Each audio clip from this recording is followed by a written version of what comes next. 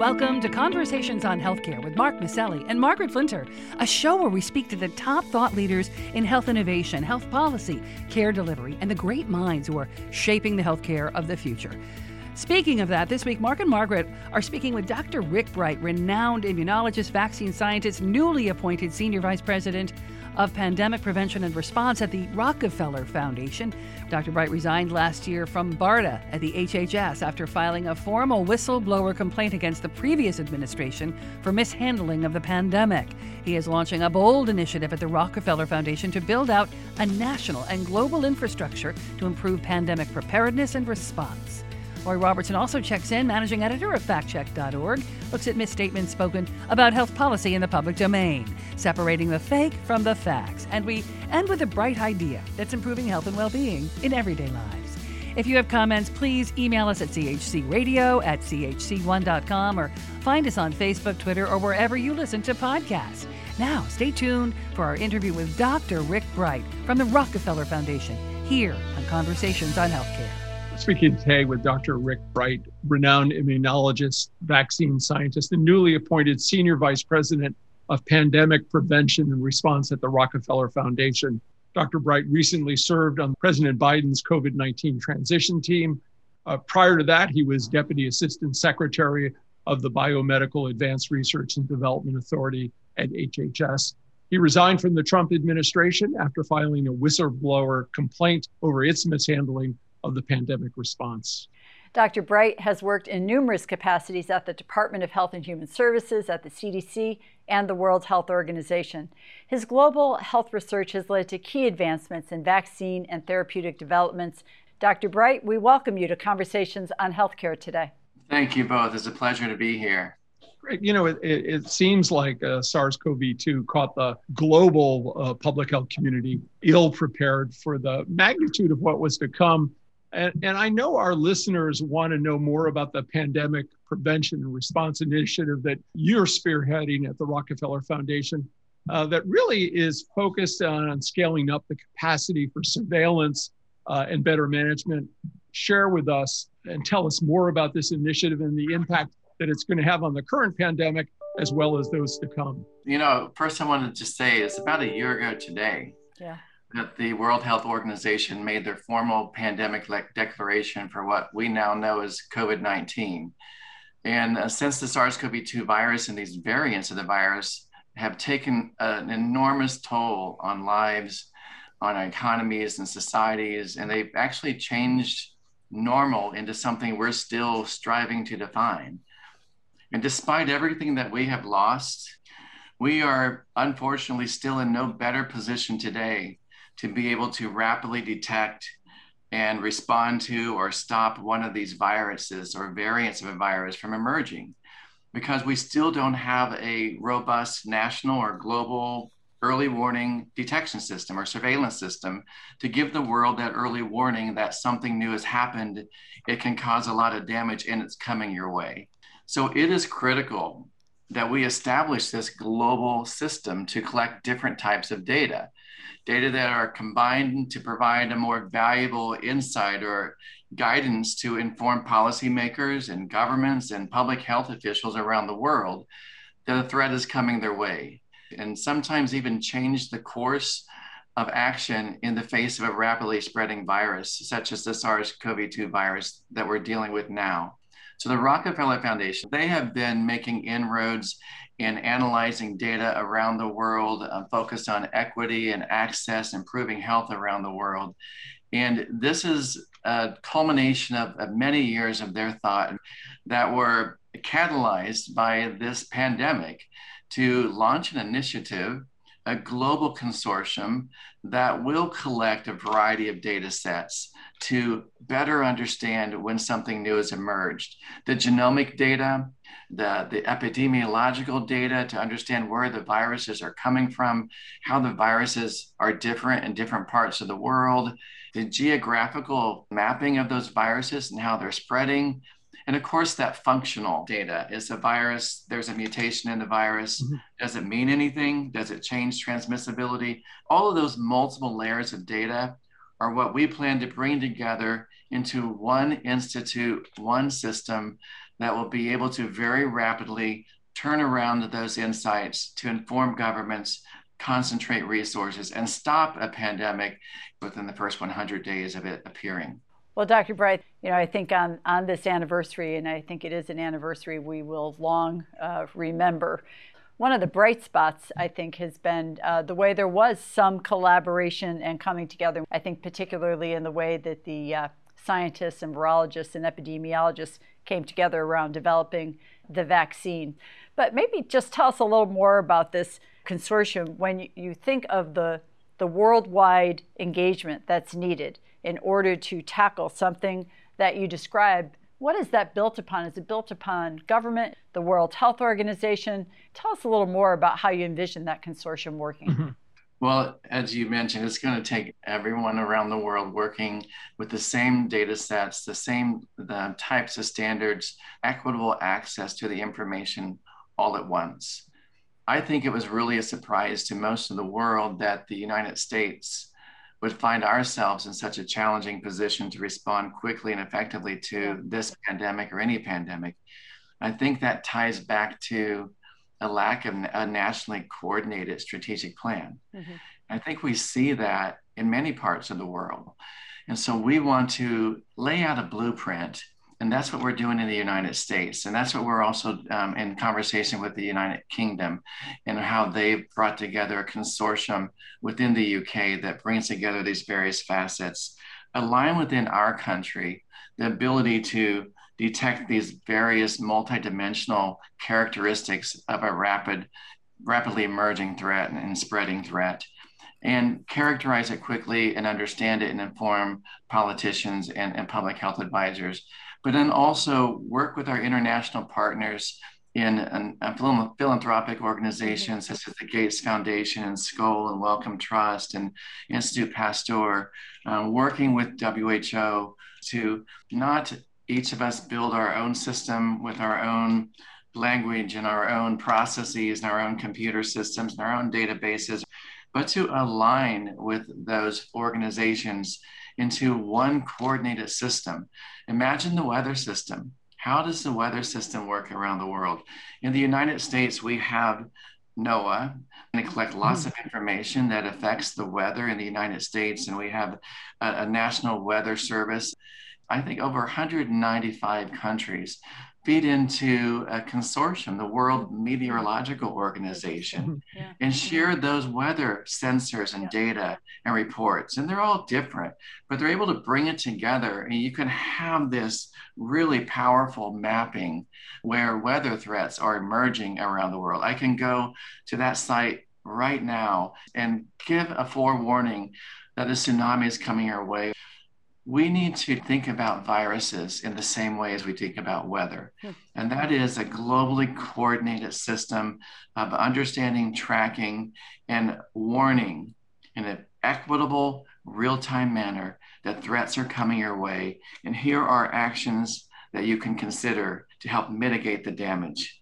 Well, I really love that analogy. I think that makes it clear for people. And the sort of tiering, the geographic mapping, the multiple data streams all coming into one place.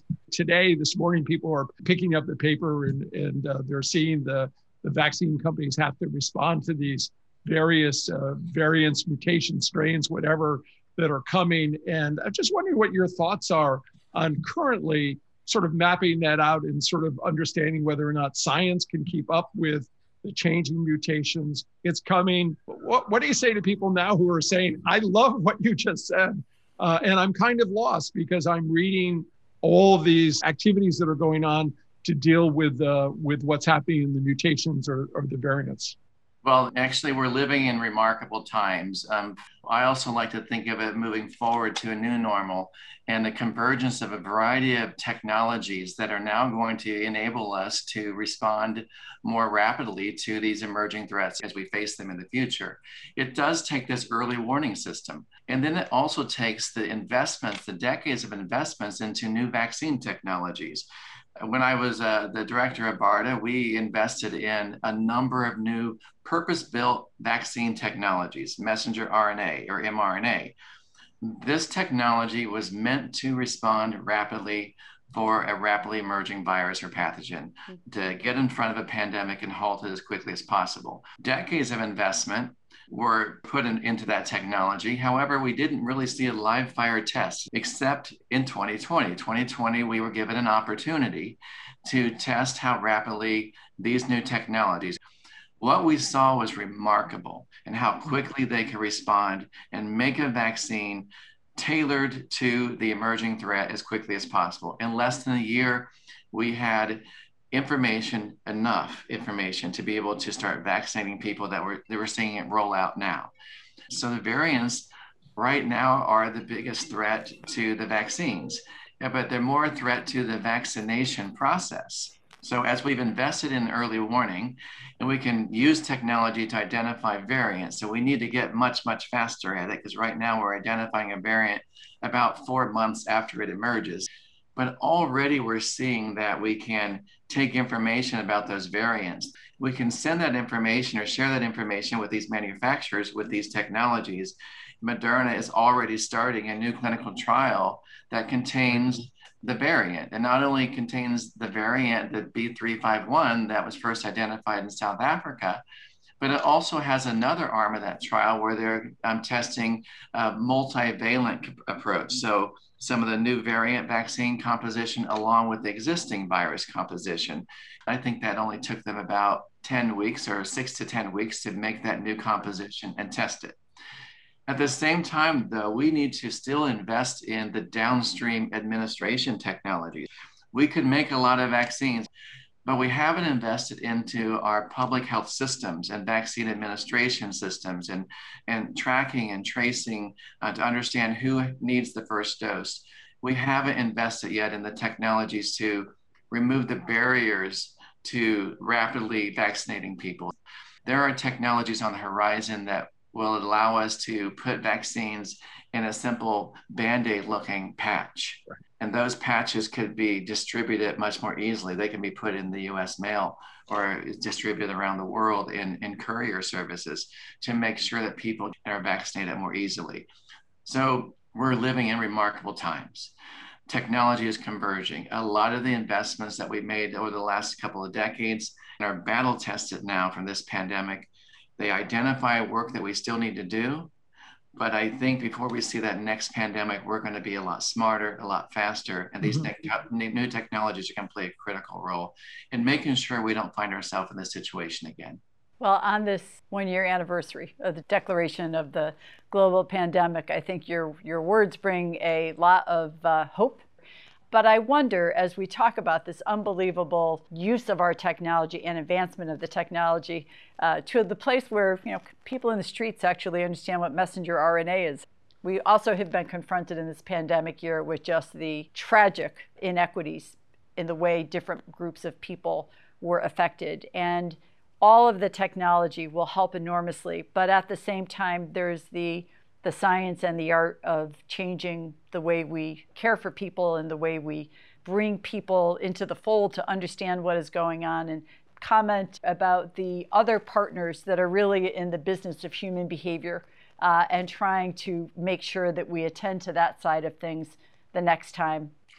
Well, it's absolutely critical. I believe the consortium itself is going to focus on the science and technology and data to create that early warning system.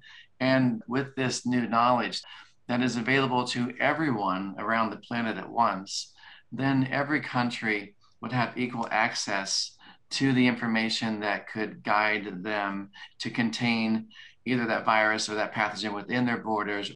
So technology can only do so much. I mean, it is the human behavior. It is the transparency of the knowledge and how it is communicated to everyone all at once. And an example you just gave, how to break down complex technology language such as mRNA or messenger RNA to everyone so they can understand and not be afraid of the technology. Right. I'm from Kansas and I love my family in Kansas, and compared to science and technology world I immerse myself in, they lead a pretty normal life. And I'm trying to communicate sometimes to people everywhere across our country and across the world science in my brain is complex for a scientist. And so that highlights the need to invest more in community messengers, to the trusted messengers in every community, in every culture. We can't communicate across all populations with the same language. And so it's really incumbent upon us to be sensitive to that, to equity, reaching people and communities that are really hard to reach. There's been a really bad history in our country of inappropriate experimentation. Populations have been taken advantage of in the name of advancing science. And we have to overcome them. We cannot dismiss them. And to me, that means an extra responsibility on scientists, on public health officials, on governments around the world to go the extra mile, to reach that last mile. I have to make sure that I'm holding hands with the next person, either in a consortium approach in my community, to make sure the information is shared and understood at all levels. That is the only way we're going to stop this pandemic, and the only way we're going to prevent future pandemics.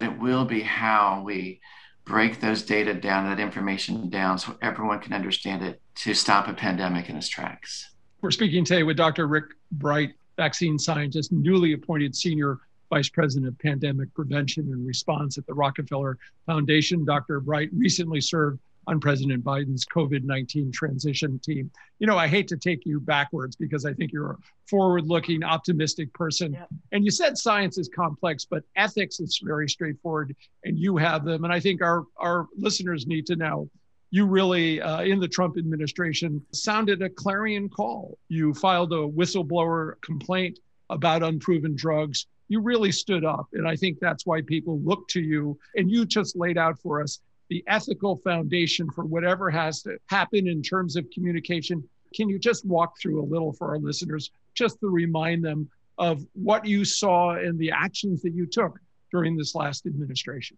Well, I don't like to go back. Yeah, I know. I mean, but it is a really important perspective to understand how we got where we are today. And actually, where we are in the United States and where we got in the United States did impact the rest of the world as well. There are so many global experts that knew what was happening, could see the writing on the wall. A novel virus had emerged in people and populations in China. It was clearly causing disruption. It was clearly spreading person to person and causing a lot of illness and death. And it was clearly spreading out of that region. And it was very frustrating for me as a scientist who has spent my career thinking about a pandemic response and the coordination and transparency and communication needed to get in front of a pandemic and contain it as quickly as possible.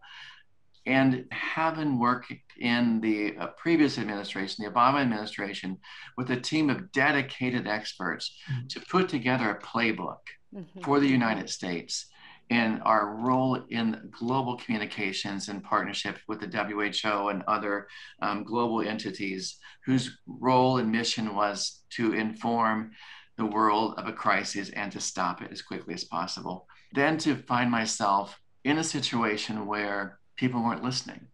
The red flags couldn't be any redder. The fire couldn't be any larger.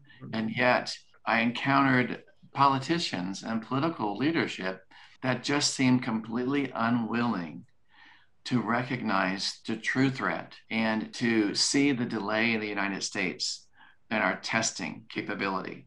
It was frustrating to know that there was virus among us, yet politicians were telling the public that there was no threat or the threat was low because we didn't have it, all based on our lack of testing.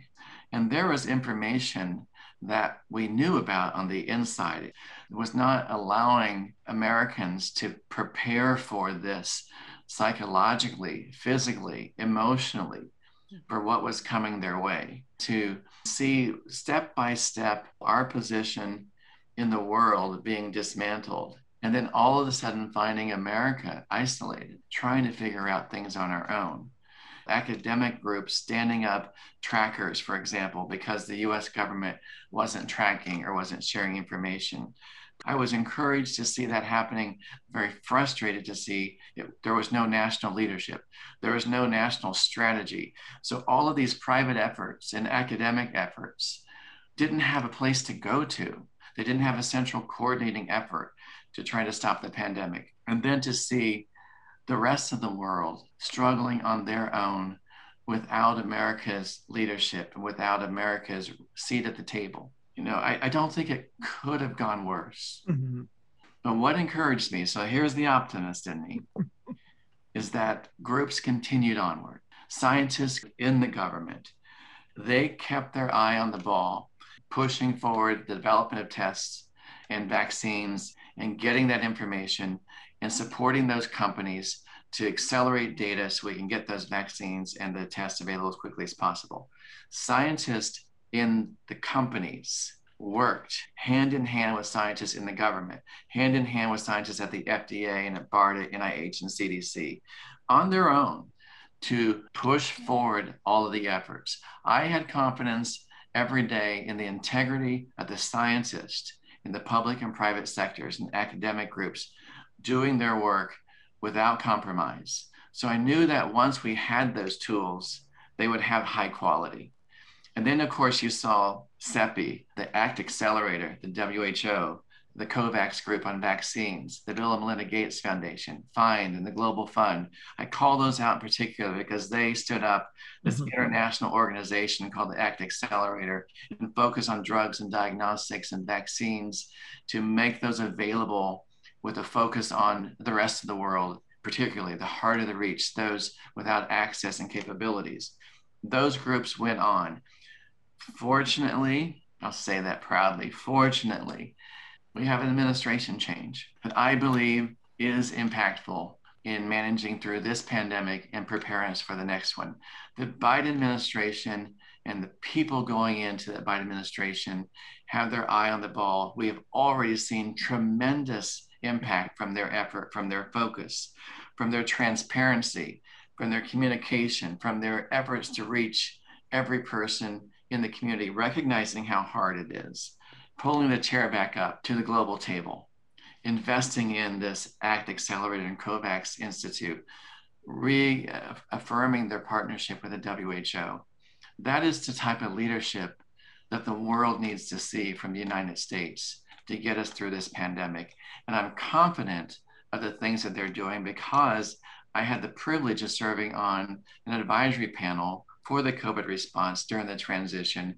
And I know the blueprint that they put in place to get us through this pandemic and to make sure that this never happens again. I'm so grateful for their efforts, their leadership.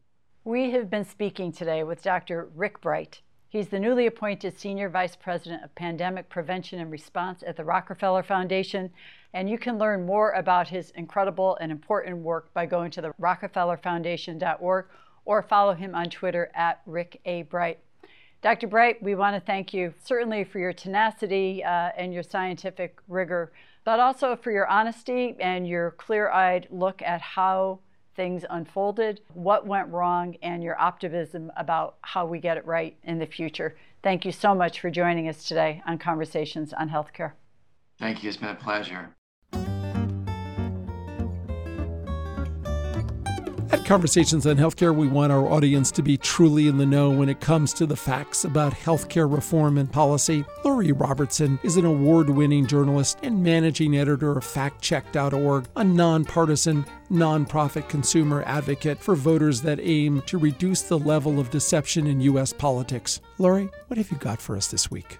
Despite claims circulating on social media, there's no evidence that approved COVID-19 vaccines cause fertility loss. Although clinical trials did not study the issue, loss of fertility has not been reported among thousands of trial participants, nor confirmed as an adverse event among millions who have been vaccinated. In fact, some of the vaccine trial participants got pregnant. In early February, reproductive medicine groups released a statement assuring patients that there's no evidence that the approved COVID-19 vaccines can impact the capacity to conceive children. Quote, loss of fertility is scientifically unlikely, the reproductive health experts concluded in their statement. Another document prepared by the American Society for Reproductive Medicine in December said there was no reason to delay pregnancy attempts because of being vaccinated, since the vaccine is not a live virus. Multiple false claims tying the Pfizer-BioNTech and Moderna vaccines with infertility have been in circulation, both in English and Spanish, for months. Scientists have already debunked a false rumor that baselessly claimed the vaccines could train the body to attack a protein vital for the formation of the placenta. Dr. Paul Offit, a pediatrician and vaccine expert at the Children's Hospital of Philadelphia, said people shouldn't be worried about COVID-19 vaccines causing infertility. He said it is very hard for a vaccine to do something that natural infection doesn't do, and fertility loss has not been reported even after roughly 67 million people in the U.S. have been infected with SARS-CoV-2, according to antibody surveillance studies. And that's my fact check for this week. I'm Lori Robertson, managing editor of factcheck.org. Factcheck.org is committed to factual accuracy from the country's major political players and is a project of the Annenberg Public Policy Center at the University of Pennsylvania. If you have a fact that you'd like checked, email us at chcradio.com. We'll have factcheck.org's Lori Robertson check it out for you here on Conversations on Healthcare.